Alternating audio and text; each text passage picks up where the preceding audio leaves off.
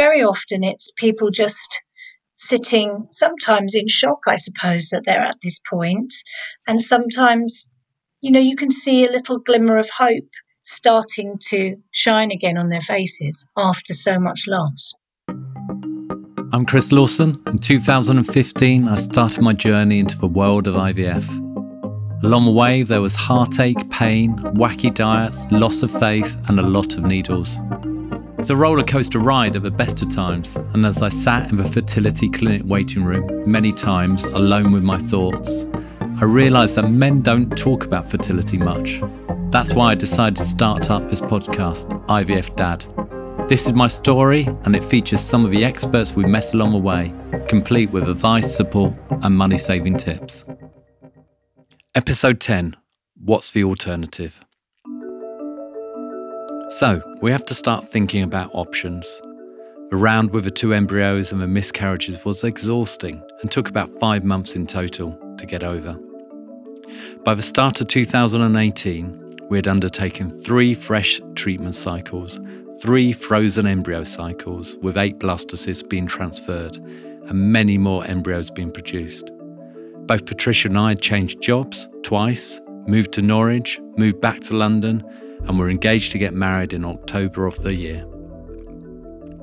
In fact, I remember us booking the wedding venue on the day of one of the egg collections back in 2017, hoping that we will be able to celebrate our day proudly showing off our new son or daughter. That mini dream now can't come true. We sat down with a consultant as she reviewed the latest failed attempt. And we weren't the only one that's trying new things out over that time. Dr. Taylor has moved us from a short protocol to a long protocol, tested both Tricia and I for numerous potential outcomes, tried different drugs, and the file with our notes in was massive. And she was surprised that after so many attempts, we hadn't had more pregnancies, even if they would have ended up in miscarriages. There was something going on with implantation. Our stats were great and creating a high quality embryos, but none were implanting. Even when we increased our chances by putting 2 embryos back, it was doing feck all. So it didn't matter that we were top of the class in embryo or egg volume. And that's the tough thing about the whole process. It takes a lot to get to that finish line. Tricia and I went back home, sat down with a glass of wine or 2, and thought about what the hell we were going to do. We could carry on, but nothing really was changing, and we were running out of cash. My wonderful Uncle Terry had left me some money in his will, but that had long since gone. Tricia's deposit that she'd been saving for a house all of her life was now half the size. We could change clinic and go for a second opinion, or go abroad. We could even go alternative. A bit more about that in the next episode. We could give up and look at adopting, or we could go abroad and travel, maybe become teachers, forget about kids. Didn't really think that was an option. We could also consider donations, not financial, although at that point that would also be useful, but either a sperm donation or an egg donation. The chances of conceiving via a donor egg for a woman over 40 increases the chances up to 50%. It's quite staggering. But one thing that was never an option for us was to give up trying together, to consider splitting up. We were the team, and everything else was going to be a bonus. It wasn't a case of if we can't have children, we can't survive together.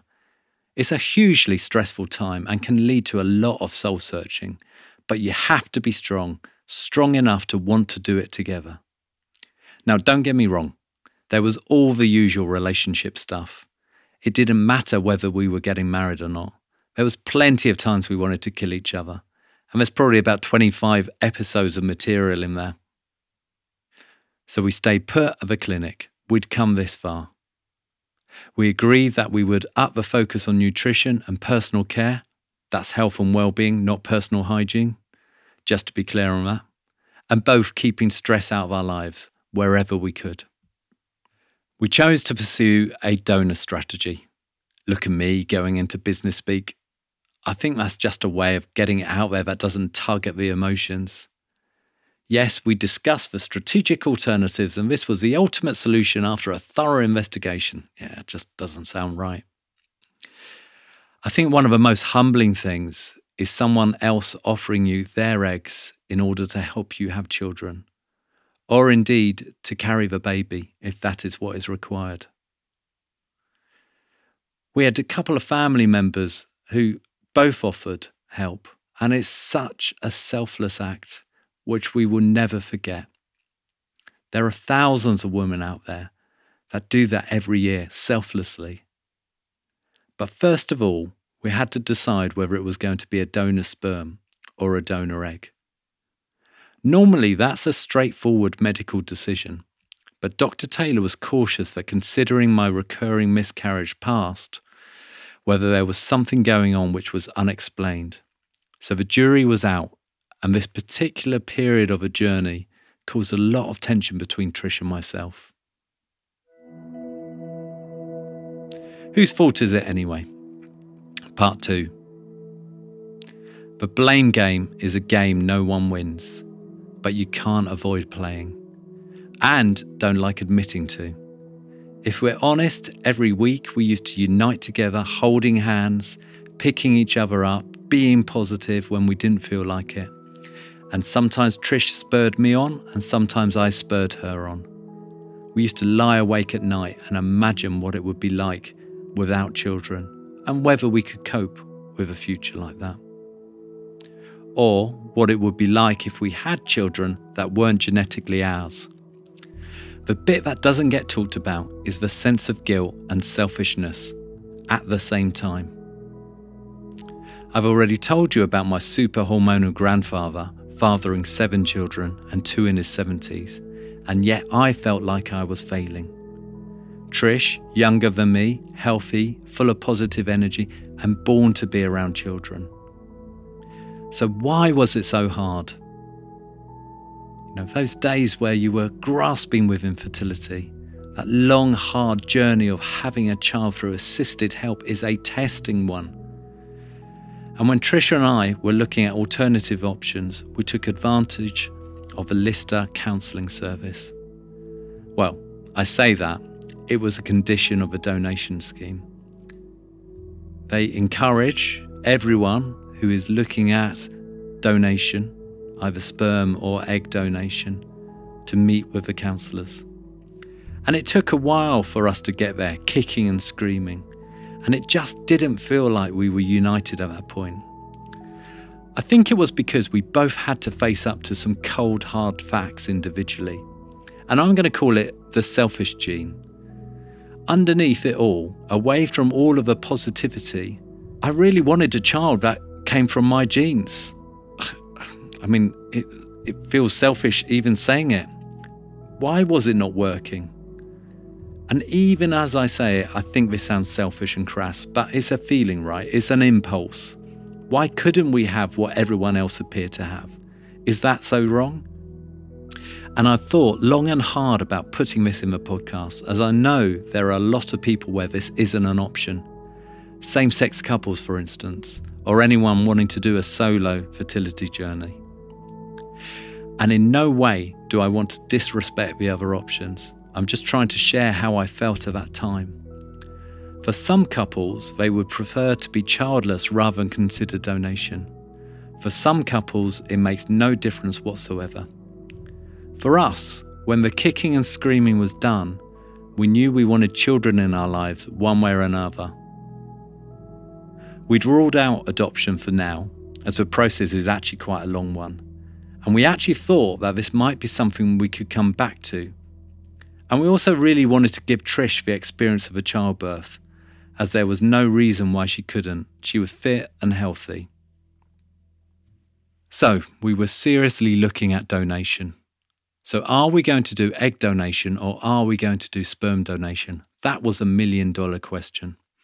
Both of us saying to the other one, do you know what? I don't mind. I'd be really happy if they have a bit of you in them. And I'm fine if it's not my genetics. And the other one saying likewise. But if I'm honest, really honest, underneath it all, I wanted our kids to have a bit of me in there and a bit of Trish. And I was really angry about that was not looking likely to happen? Why can't we have our cake and eat it? Why do we need to choose whether it's a bit of me or a bit of Trish? In fact, I actually wanted the hospital to choose. And it took a couple of sessions with a counsellor for Tricia and I to open up to the fact that we didn't want to choose for genetics. And I'll never forget Trish going, I don't care what medical opinion says. I don't care about other people thinking we are wasting our money. My eggs are good enough to have a child and it's going to happen. I found that inspiring. And that's also why I love her and believe in her. But at the same time, something else became important. As soon as we accepted what we wanted, we also accepted that it might not be possible. And when we accepted that it might not be possible, we started to open our minds up to a future around donation. And do you know what? My stepdad and stepmum, they had a big part in making me who I am, and they weren't related to me biologically. One of my stepbrothers was my best man, and my stepsister is just my sister. So what does it really matter? This is why the hospital insists that you see a fertility counsellor to help you answer those big questions and work through them. Now, I know for a lot of people, therapy, counselling, life coaching, mentoring, whatever you want to term it, it can be a very private matter, and it might be difficult to make that move if you've never done it before. And I rarely talk about this in public, but I actually saw a therapist throughout the fertility journey. And it really helped me to have someone to talk to who wasn't Trish or my mates or my family. I can honestly say that therapy got me through some incredibly difficult times in relation to wanting to be a father, to wanting to have a child. And there's some big decisions to deal with. And also a team coach needs a team coach. And do you know what? Those emotions have to come out sometimes, somehow. And it's better than just drinking them out. On my own and my own personal space, I was able to describe how absolutely fucked off I was. And I was angry about it.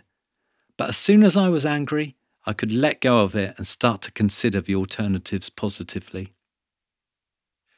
In the end, the doctors decided that it would be best for us to go with egg donations first. So we went on the egg donation register. So we met a specialist who looked after the register and she explained the process. Like everything else, you find that there are so many options. You can go on an egg sharing register, which is much more cost effective. You can select one of the private donor registrations, basically a fast track with perhaps more choice and control, but more expensive. You can go into the hospital list. The lister have one of their own, or you can go abroad, or you can find a private donor. We opted to go on the lister list. It was between a 6-month and 12-month wait, which seemed really cruel. We'd waited so long already. But it did give us enough time to try one more time on our own, and also to get our head around it. Trish wasn't going to give up on her eggs yet. But the process was we had to select characteristics that we would like to see. And the lady talked to us about matching us up against profiles, and we filled in a lot of forms, paid a deposit, not a lot of money, I don't think. And we waited for our names to get to the top. And then we had to talk to the lister counsellor about the legal, ethical, moral implications of having a donor child. And I'll let her talk to you about that later. First of all, though, a fact check. We already know the birth rate percentage of IVF differs depending on the patient's age, but when using donor eggs, the percentage can increase from 5% for 43 to 44-year-olds to 25% for all ages. That's according to the HFEA. If you're looking at surrogacy, it can be difficult to find a match in the UK as there's a shortage of surrogates, so you may well have to go international. And if you look internationally, then that can be a shorter time, on average between sort of 2 to 8 months. And the whole process, as a general rule, expect at least 1.5 years to 2 years. But it can double depending on your personal journey and progress. The average waiting time to become approved for adoption is around 6 months in the UK. However, it's really difficult to predict how long it will take to find a child that best meets your family. And I just want to give a shout out to the Donor Conception Network for doing an amazing job in supporting donor conception for over 25 years. That is amazing. In the UK, if you give birth to a child, even using a donor egg, you are always considered to be the legal mother. If you are using donor sperm, the sperm donor has no legal right to the child, as long as it was donated by an HFEA licensed clinic. Zoe Townsend was one of the counsellors at the Lister Hospital. And although we didn't meet personally, we saw one of the other counsellors there. I'll let her explain to you about some of the challenges during this part of the process. Is it vital that your baby has your cheeks or your nose? Is it likely that you're going to be able to have that baby? And is it important that you have a genetic baby, or do you want to have a family? What do you see in the future? You know, the choice is yours. If you have a donor conceived baby, what you are saying goodbye to is that genetic link and that fantasy. But it's necessary that you have that pain, that you say goodbye so that you can say hello to a different future. That, I think, is really interesting. There was a bit where, quite frankly, we were fighting it hard. Neither of us wanted to give up our genetics. That's pretty standard. And it almost got to a point where we had to recognise that we didn't want to give it up before we were able to think about the possibility of giving it up, if that makes sense. Because you have to look at what it represents to you. Is it about you being included? Will you feel excluded? Will the baby feel less of your baby? Is it that you had promised your parents who are dead that you were going to have children? Is it something about your bloodline? There are so many cultural elements that could come into it as well. You know, there's a lot. Before you move towards donor conception, nobody skips towards it blithely. That's a heavily trodden path. So let's talk a little bit about that, because when we got to the point where we were sat down and go, look, you really should start thinking about different options. And at that point, then, like you say, we have to see you. That's part of the process, isn't it? Can you just talk a bit about what you cover and what's included? So in an implications session, part of our role is really to talk in some degree about the legal side of treatment. Not hugely, but some degree of that. We also need to get the person, the couple, whoever is having treatment, to imagine how they are going to manage this decision, how this decision is going to impact upon their family, how their family are going to cope with this decision socially, how it's going to be spoken about, how they will approach this with their children if it's their choice to tell their child. Nobody forces a recipient to tell their child that they have used a donor. There's an awful lot of things to consider, obviously other things as well, things about genetic half-siblings in the world, things about children being aware of genetic half-siblings, about consanguinity, sharing the same blood, things like that. There is a huge amount that we pack into a session, but very often it's people just sitting, sometimes in shock, I suppose, that they're at this point, and sometimes, you know, you can see a little glimmer of hope starting to shine again on their faces after so much loss.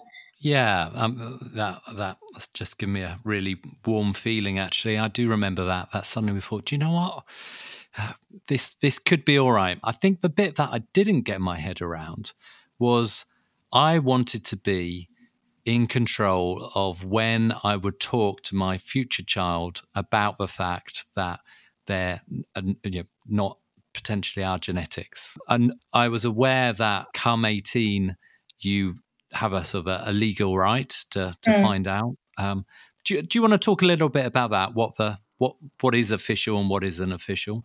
Okay, so In the UK, the law was changed in 2005 so that anybody that donated sperm, eggs, embryo after that point, whilst their identity is protected, they are anonymous for all intents and purposes.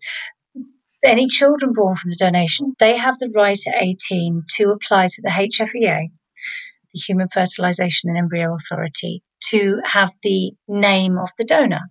And the donor will then be contacted and say, a child born from your donation is interested in contact.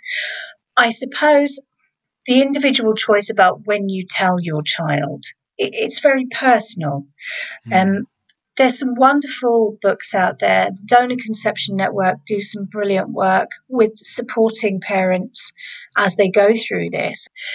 They say that you should get into the habit talking and telling from when your child can process, so that it's not something that they have never known. But some people find that very painful and very difficult, and they can't, because it's yet again another reminder of loss.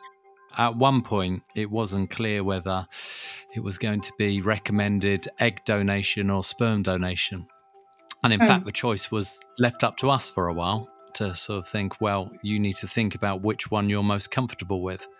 That's an incredible hard choice for couples to make. Unusual. That's really difficult. And that's really unusual, because usually a couple or a person will come out and know that it's egg quality or it's sperm, let's say it's DNA fragmentation or something like that. But to come out and think, well, we could do either, that's a huge decision. Well, I think you hit the nail on the head. It was almost too much choice. And at that point, it was like, actually, we'd rather just someone made the decision for us in a way.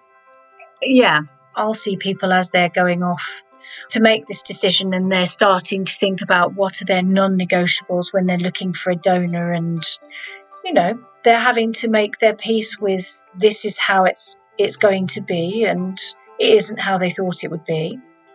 So much about control there as well, and you alluded to that earlier when you were talking about feeling that you wanted to be the one to tell your child about their origins, but also feeling that responsibility that you've made the right choice. Well, should we go with an egg donor? Should we go with a sperm donor? What if it goes wrong and then I'm going to carry that burden?